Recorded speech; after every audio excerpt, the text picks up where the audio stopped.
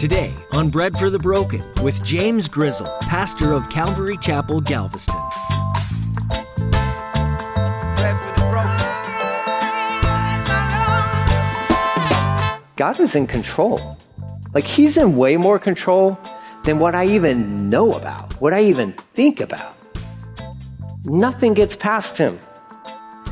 And he's down to like the minute details of like Bernice is going to marry this dude. And then later, that's not even going to work out. And then Cleopatra, she's part of this plan. And that's not even going to work out. And we're like, why is it in there? Because God cares about the details. Do you ever come across a passage in the Bible that just seems unnecessary?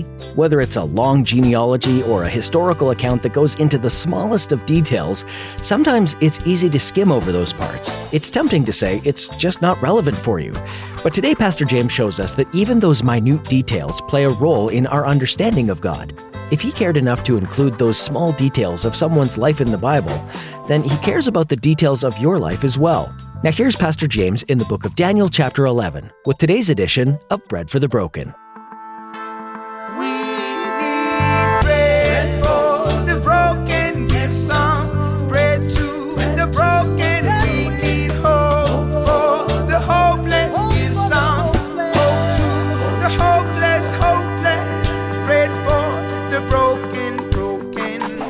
Verse 1 of chapter 11 says, I've been standing beside Michael to support you. This is Gabriel going on from chapter 10. I don't know where your Bible transitions it at, but I've been standing beside Michael to strengthen him since the first year of the reign of Darius the Mede. And then my New Living Translation now goes over into chapter 11, but it picks up in verse 2 because it created a bridge there, right?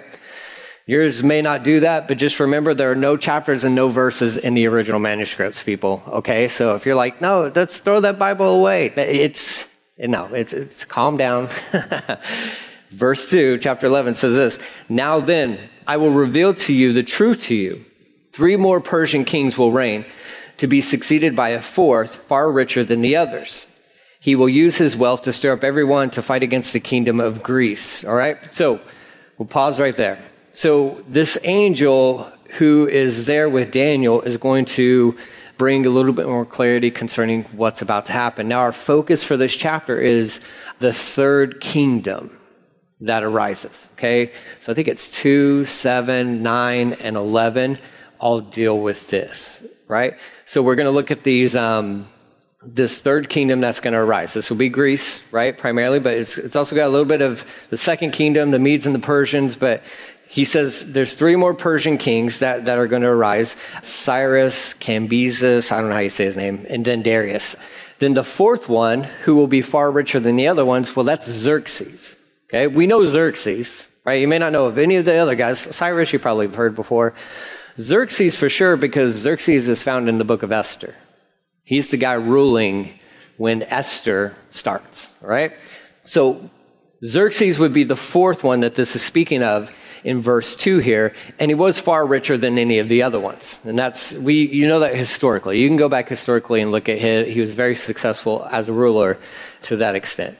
It says he will use his wealth to stir up everyone to fight against the kingdom of Greece, right? So the Greece is the incoming empire. Xerxes is going to try to fight against that. Well, we already know, because the Bible's told us, it's not going to work. It's not going to work. I don't care how much money you have. I don't care how much power you think you have. Your plans will never usurp God's plans. Okay? That's just how it is. He would end up being defeated by Selenius in 480 BC. Xerxes would. Okay? And so then Medes and Persians and all that good stuff, the sun is setting on that empire. Verse 3. Then a mighty king will rise to power who will rule with great authority and accomplish everything he sets out to do. A mighty king. This mighty king is Alexander the Great. Okay? Alexander the Great. He will accomplish everything he sets out to do. And we know historically he did just that. Wherever he wanted to conquer, he conquered. He did it swiftly, very quickly. And his life was cut short, 32 years old. 32 years old, goes out, is in Babylon, drunken party, gets sick, gets a fever, dies. 32 years old. The known ruler of the world is taken out.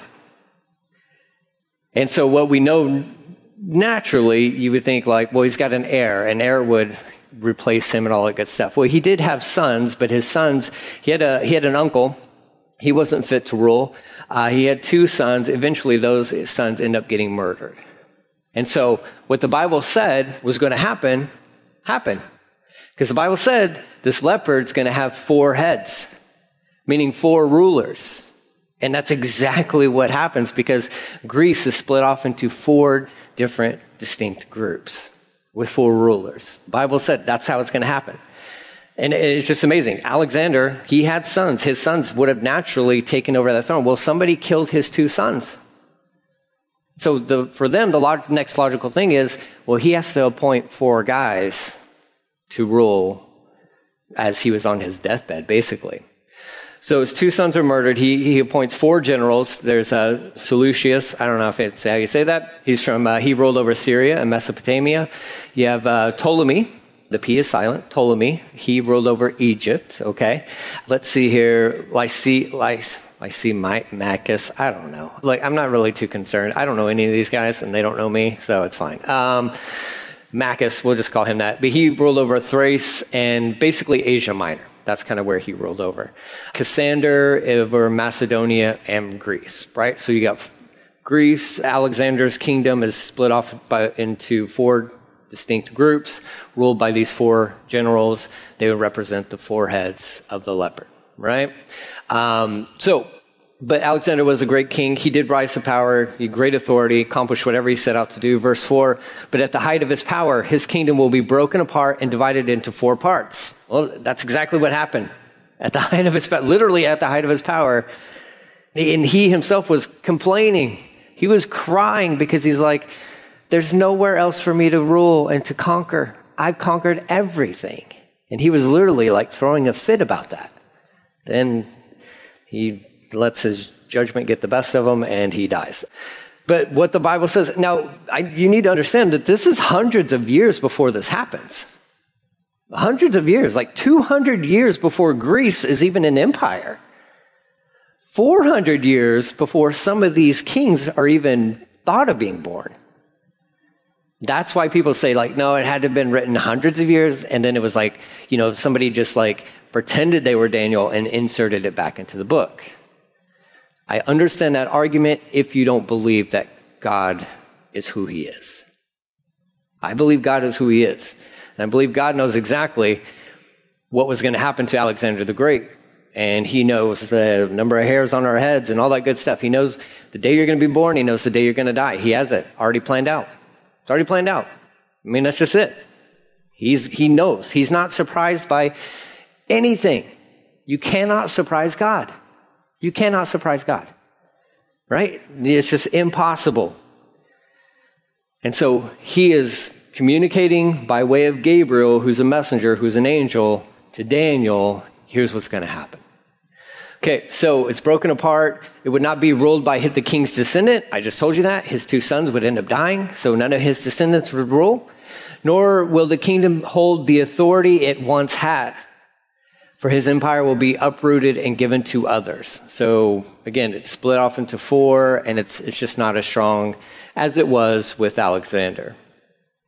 The king of the south, verse 5. This is so 5 through 20 are going to be just a different section. Okay, so that was Greece and Alexander, and so now we're going to focus in on just one of the kings primarily, or the generals, and that's 5 through 20. So this is more history stuff, crazy. Verse 5, the king of the south will rise in power, but one of his own officials will become more powerful than he and will rule his kingdom with great strength.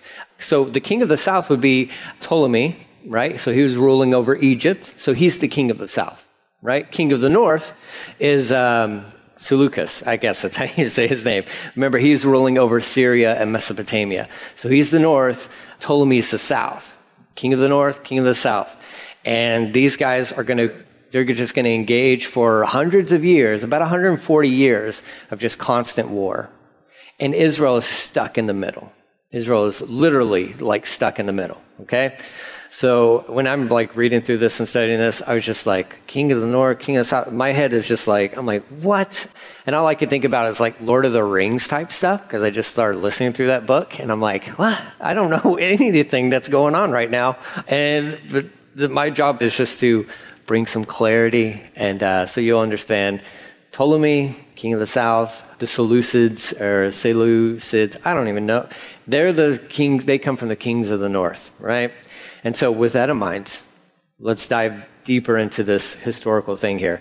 In case you need some dates, this is from 323 BC to 176 BC. That's the time frame we're talking about here, okay? All right. So some years later, verse 6, an alliance will be formed between the king of the north and the king of the south. The daughter of the king of the south will be given in marriage to the king of the north to secure the alliance, but she will lose her influence over him, and so will her father. She will be abandoned along with her supporters. But when one of her relatives, it's going to be her brother, becomes king of the south, he will raise an army and enter the fortress of the king of the north and defeat him. So let's push pause right now, because literally this happens in history. Literally. Okay, so you have the king of the north, the king of the south, and they were always, not always, but they try to work on some peace deals and all this good stuff. So king of the south sends his daughter, Bernice, that's literally her name. You're like, does she work at a diner? No, she didn't work at a diner. Her name's Bernice. It's a classic old name, I guess. She was a daughter of Ptolemy II.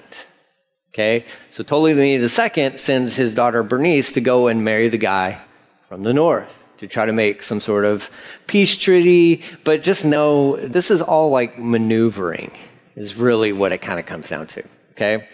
Just trying to gain some leverage, right? But she will lose her influence over him, and so will her father. So it goes bad. She's given in marriage to Antiochus, or I can't remember how they said it on the Bible Project video, but I'm going to call him Antiochus. Antiochus II, that's who she married. And then he ends up dying, and then she ends up getting murdered by his, like, Antiochus II previous wife, I believe. She had Bernice murdered, okay? Lovely family tree here. Just fantastic. You thought your family reunions were fun and interesting. Just imagine being part of this family here. They were, like, literally killing each other. They were murdering each other. You know why they didn't live too long, right? Because they're like, you can't go to sleep. You can't go to sleep. I don't know who's going to try to come in here and kill me, like which brother or sister or in-law. It was just a mess, just a big mess. And remember, this is all connected to that one general who took over when Alexander the Great had passed away. So Bernice, in that whole plan, doesn't pan out. Okay, it says she loses her influence over him. She will be abandoned with her supporters. And that's where that's the idea there, that she gets murdered. She literally was murdered. And then her brother avenges her.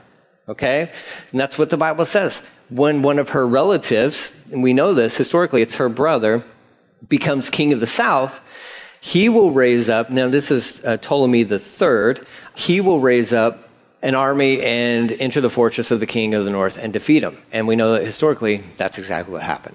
Ptolemy III built up an army, went up there, took over. Okay? Just back and forth, back and forth, back and forth. It says, when he returns to Egypt, he will carry back their idols with him, along with the priceless articles of gold and silver. For some years afterward, he will leave the king of the north alone. So there's a time period of no drama, all right? Goes on to say, verse 9, later the king of the north will invade the realm of the king of the south, but will soon return to his own land. However, the sons of the king of the north will assemble a mighty army that will advance like a flood and carry the battle as far as the enemy's fortress. Okay, so the sons, two sons, Seleucus III and Antiochus III. Okay, those are the two sons, right? It says, verse 11, then in a rage, the king of the south will rally against the vast forces assembled by the king of the north and will defeat them. After the enemy army is swept away, the king of the south will be filled with pride and will execute many thousands of his enemies. But his success will be short-lived. A few years later, the king of the north will return with fully equipped army far greater than before. At that time, there will be a general uprising against the king of the south. Violent men among your own people will join them in fulfillment of this vision, meaning Israel will partner with these guys to help to gain victory, okay? But they will not succeed. Then the king of the north will come and will lay siege to a fortified city and capture it. The best troops of the south will not be able to stand in the face of the onslaught. The king of the north will march onward unopposed. None will be able to stop him. He will pause in the glorious land of Israel, intent on destroying it. He will make plans to come with might of his entire kingdom and will form an alliance with the king of the south. He will give him a daughter. That's going to be Cleopatra, but not the Cleopatra that you're thinking of with Mark Antony. She comes 100 years later, okay? But she is related. They are related. Different Cleopatra, though. In marriage in order to overthrow the kingdom from within, but his plan will fail, okay? So you just see like this angel is like just distilling all this info to Daniel. He's like, all right, so here's what's going to happen, Daniel. King of the south, king of the north, bada bing, bada boom. They're just going to keep on fighting and fighting and fighting. And your people are going to be involved in this, but primarily because they're stuck in the middle. They're stuck in the middle. But this is what's happening. This is what's going to happen in a couple of 100 years. And then I could just see Daniel like writing notes like, wait, okay, are we talking about the king of the north again, or is this the south guy? Wait, this is north or south? I don't know, because I can't even keep up and I'm reading this thing. And it's like, he's like, no, just write this down. Write this down. This will definitely be relevant for the nation of Israel in a few hundred years. For us, we get to look back on this and we're like, okay, that's cool. Here's what the best thing for us is that we look back on it and we're like, well, that happened just like the Bible said it was going to happen. That happened exactly, scarily so, exactly how the Bible said it was going to happen. And you shouldn't be too concerned with that. Like, because I know it's in these moments where the enemy likes to come in and be like, see, how can you possibly believe that Daniel got this message exactly like that? There's just no way. It had to be somebody who witnessed these events taking place and then reinserting this story. Besides, if they did that, what's the big deal anyways? You're like, yeah, that's right. That sounds more logical, I guess. You don't have to listen to that voice. You don't have to, any of those doubts that are, if they trying to make their way into your head and into your heart, you just stop them and say, you know what? No. Because here's what I know. God knew all this stuff was going to happen. And if he wanted to, he could have included everybody's name in this story. He could have said, no, it's going to be Bernice. I'm like, Bernice? Yeah, Bernice is going to be the daughter. Oh, yeah, and it's going to be Cleopatra. And he could have done all that because he's done that before with names. With names. It's no big deal to God. God already knows. So when we can go through this stuff and it can trigger doubts and all this good stuff, but when we allow that to come in, it steals from us a sense of comfort and security. Because what we should find comfort in is the fact that, like, man, God is in control. Like, he's in way more control than what I even know about, what I even think about. Nothing gets past him. And he's down to like the minute details of like Bernice is going to marry this dude. And then later, that's not even going to work out. And then Cleopatra, she's part of this plan. And that's not even going to work out. And we're like, why is it in there? Because God cares about the details. And what's encouraging about that is that God cares about the details of your life. If he cares about Bernice and Cleopatra and these two sons, and I can promise you this, he cares about your life. He cares about the very minute details of your life. He absolutely does. You're like, well, it's not written down in this book. It doesn't need to be. It doesn't need to be, okay? You live today. You live now, right? So you should take comfort in the fact that the Holy Spirit of God, the third person of the triune God, dwells inside of you. Dwells inside of you. Way better than having your name in somewhere, finding it in the Bible, okay? The better book is the book of life. That's where you really want your name written in, okay? If you're going to pick one, like, yeah, put me in that one. I like reading these stories. This is the Word of God. I mean, it'd be an honor to be, and technically you are in here, but we won't go through any of that stuff. But look, the main thing is he's so much in control. And the Bible word there is sovereign. That's the good church word. He is sovereign. He's in control. He loves you. He cares about you.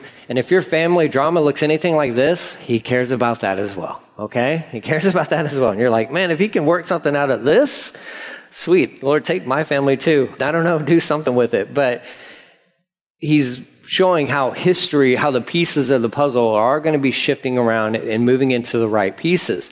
Some of this would be prophecy that historically has been fulfilled. And then some of it we're going to start transitioning into some that it's been fulfilled, but it's yet to be fulfilled. Kind of prophetic realm, right? So, because we still got to get to this like despicable person, because there's a despicable person that hasn't been mentioned yet. One of these rulers. Look at verse 18. After this, he will turn his attention to the coastland and conquer many cities. But a commander from another land will put an end to his insolence and cause him to retreat in shame. He will take refuge in his own fortress, but will stumble and fall and be seen no more. So this guy who's ruling at this point in time, all his scheming and all that good stuff, I can give him my daughter Cleopatra and all this, and we're going to work this plan out and all this good stuff. It just comes to nothing. This guy ends up dying, okay? Verse 20, his successor will send out a tax collector to maintain the royal splendor, but after a very brief reign, he will die, though not from anger or in battle. Okay, so, and we know that there was, and I didn't write this dude's name down. It might be in this portion from Haley's handbook that I'll read, but there was a guy who he came into, his dad had died, and so he was now the ruler. And so what he thought the best thing to do was just, let's heavily tax everybody. We're going to tax everybody. Funds are low, let's tax the people. Well, that didn't go over so well. And he just didn't last that long, okay? So he comes to an end. Verse 21 is where we get into Antiochus, that's how I pronounce it, Antiochus Epiphanes. This is the scum of the earth guy. This dude's horrible. He's wretched, right? So 21, basically 21 through 35 kind of deals with this guy. It says the next to come to power will be a despicable man. See, my Bible even says he's despicable, okay? So I don't feel bad about calling him that at all. He was despicable. He's horrible. He will not be in heaven, by the way, this dude. So don't even worry about it. You're never going to meet this guy. He will not be there. I know that. I would like to say with 100% accuracy. Actually, I think we're safe to say that this dude will not be there. But here's Antiochus Epiphanes, despicable man, who is not in the line for royal succession. So this guy weasels his way into a ruling position. It says he will slip in when least expected and take over the kingdom by flattery and intrigue. Before him, great armies will be swept away, including a covenant prince. What you need to understand about Antiochus Epiphanes is technically he wasn't the next one to rule, but I think it was his brother, and he murdered his brother. Okay, and so he either murdered him or had him murdered so that he could rule. Right? So he was able to maneuver his way into this position of ruling. This all happened around 175 BC. He had a nickname for himself, or a name that he preferred everybody to call him, and that was Theos Epiphanes. Theos Epiphanes, which means God made manifest. That's what he liked everybody to call him when he became the ruler. God made manifest. It almost sounds like Emmanuel, God with us. But he's like, no, God made man. I am God is what he's telling everybody. I'm God. He declared that of himself. The hopeless, bread for the broken. Thanks for joining us today on Bread for the Broken. You've been listening to Pastor James Grizzle teach through the book of Daniel, helping us understand all of the fascinating things in this book. Imagine a king being debased to eating grass like a cow and looking like a complete barbarian. It sounds like something straight out of Lord of the Rings. There were many lessons for King Nebuchadnezzar in the book of Daniel, and God used Daniel to speak truth to this king of Babylon. Don't you see that no matter what location you're placed in, God can use it for good, for people to turn their hearts towards Him? We hope that your heart is also turned towards God today. Thanks for taking the time to listen to Bread for the Broken. If there's any way that this ministry has impacted you, would you mind sharing that with us? You can get in touch with us through our contact page at breadforthebroken.com.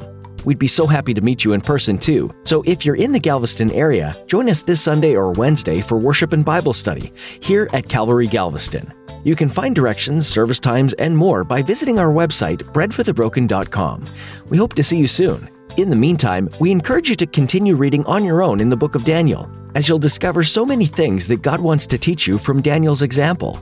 Next time, Pastor James will pick up where he left off and keep covering passages in this Old Testament book right here on Bread for the Broken.